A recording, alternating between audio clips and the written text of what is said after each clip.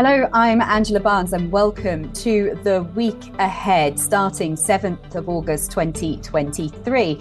And there's plenty to watch out for in economic news and on the corporate front. Well, let's start with the economic calendar.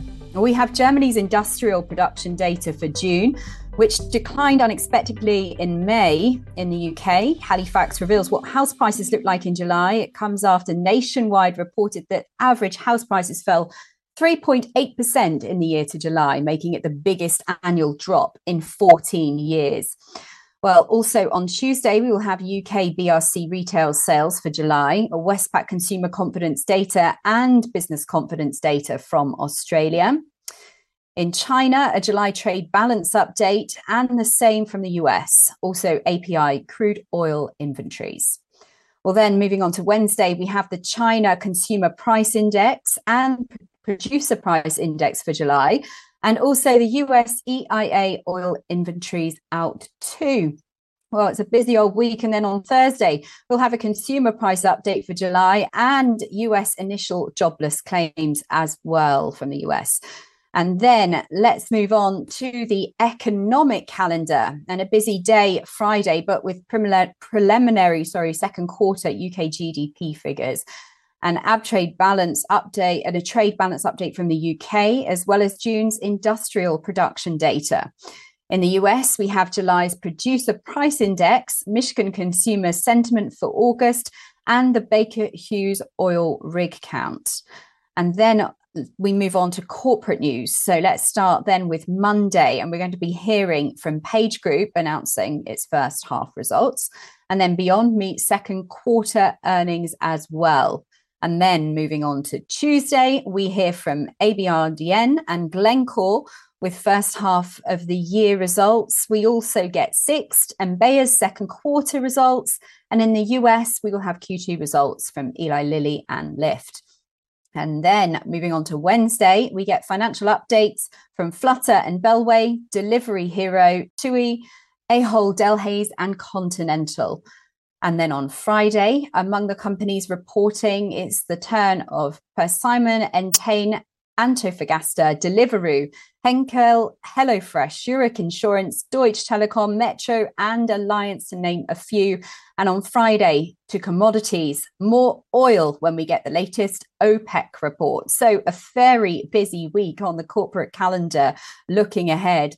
But let's cross now to Tom Sosnoff in Chicago from Tasty. Tom, it's a quieter week on the earnings front, but very busy on the corporate front as well. Of course, there's always lots going on. What do you think investors should be looking out for in the week ahead? Well, you're going to hate me for saying this, but investors should be looking out for none of that economic numbers that or any of that data that you just talked about, in the sense that, this market is we've been in an incredible bull market, and the last week it's shown a few cracks. And I think that, once you get done with earnings, the market gets to focus on really, where it is relative to its own price extreme. And so I think that, investors aren't going to be focusing necessarily on economic numbers, because the bond market, it's on a multi-year low, and the stock market's on a multi-year high. So I think as the week kind of unfolds, investors are going to get a feel for, hey, what happens after you get an unwind of very mediocre earnings reports, which is essentially what happened this cycle. Everything was kind of inside the range. There were no bust outs to the upside.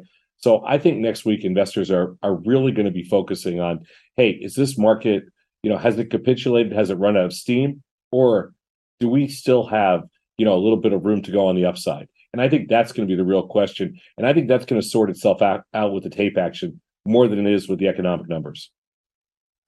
And Tom, what about US initial jobless claims, trade balance, and crude oil inventories? We've seen some interesting action from oil over the last few days, for example, on the up, supported by these Saudi cuts.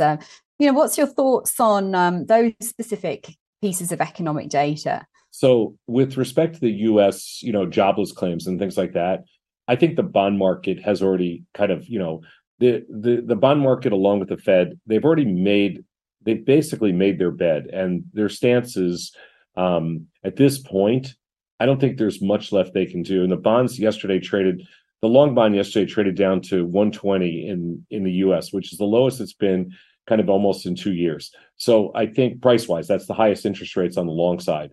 The short side's already been up in the stratosphere. The yield curve's been inverted for the whole year.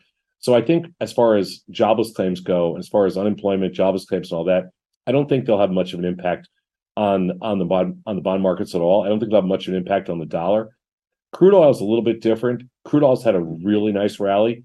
So I think at this point, crude oil and commodities tend to be more, emotionally influenced by, on a short-term basis by numbers.